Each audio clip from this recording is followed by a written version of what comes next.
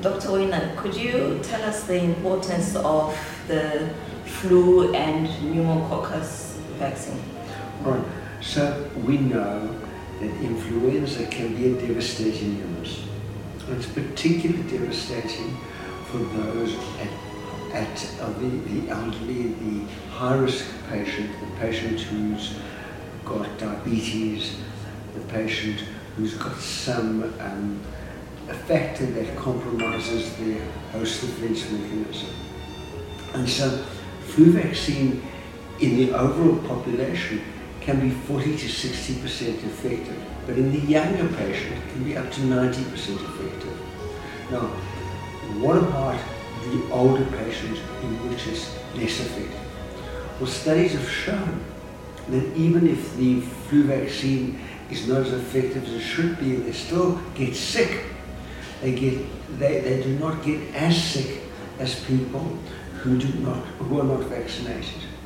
And so you'll find they might get sick, but they don't need hospitalization. And if they do need hospitalization, their infections are less complicated. And if they do land up in ICU, they spend less days in ICU as compared to people who have not been vaccinated.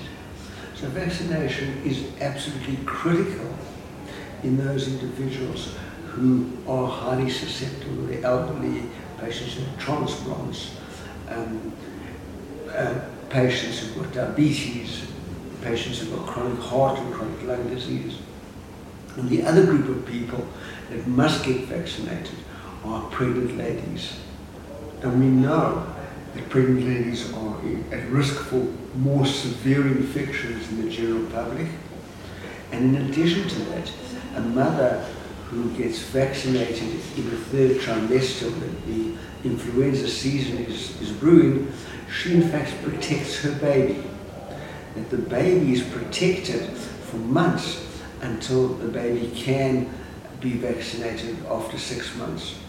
And we always like to emphasize vaccination of children. People like to say, my child's too young to be vaccinated, and that's really the opposite. Children have never seen influenza before, and they're at risk for very, very severe influenza. And sadly, we see deaths in young children who die of influenza for no other reason than they got influenza. And so this type of tragedy should really spur one on to vaccinate our young children and children of any age. Now, when we talk about pneumonia vaccine, there's a wonderful new vaccine that's actually been out a long time, been used in children, been found to be very, very effective, and now is available for adults. And that's the pneumococcal vaccine, and that's Prevnar 13. And that's been shown to be 50-60% effective against reducing pneumonia, and up to 75% effective in reducing the incidence of invasive pneumonia, all due to the strains that are in the vaccine. So the vaccine is a highly, highly effective vaccine and should be used again in those at risk. Who are the people at risk? Well, it's the older people, over 60, it's the chronic heart, chronic lung disease, it's people who haven't got a spleen, and they're a very, very high-risk group and should be vaccinated.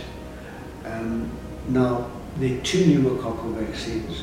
The one is the Prevnar 13, which we give to the risk groups which I've discussed. And then there's the Pneumovac 23, and that's reserved for those individuals who are at high risk of pneumonia. And what should really happen is the Prevnar 13 must be given first, and we usually wait a year. But in those who are very, very at high risk, we'll wait 8 weeks, and then we give the Pneumovac 23.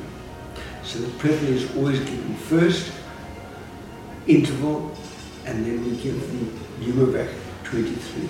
And the Pneumovac 23 is repeated every 5 years, whereas the Prevnar is given as a once-off. Okay. What would you recommend, like, for the general working population? I mean, the mothers and people generally up to 50 years old who are maybe healthy. They've been exposed to this bad flu, and now we're getting to summer. Would you recommend that they still get the flu vaccine? I think we must remember something, that although we see an increased incidence of influenza during the winter months, influenza circulates throughout the year. And there are many strains. And often what happens is people say, I've had the flu, but really what they've had is a respiratory tract infection caused by other viruses. So there are many, many viruses that cause respiratory tract infection. Influenza is a severe infection with high fever, muscle aches and pains. Most people don't get severe influenza or get influenza at all. They get other respiratory tract infections. So my policy is that we should vaccinate everybody, and even if we do it later, it's important to vaccinate. What is your view on vaccination for healthcare personnel, that's the nurses and the doctors, against the influenza virus? Okay, they're very, very high risk group. And they're high risk group for two reasons. The first thing is they're a national resource.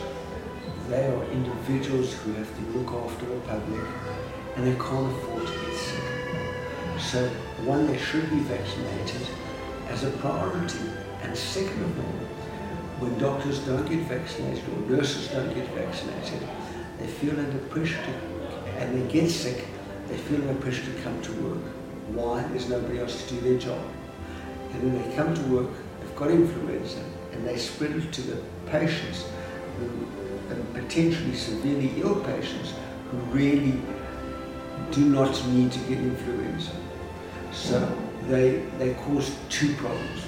One, they can take themselves out of the ability to treat patients, and second of all, they can be spreading the virus to those very ill patients that should not be exposed to influenza.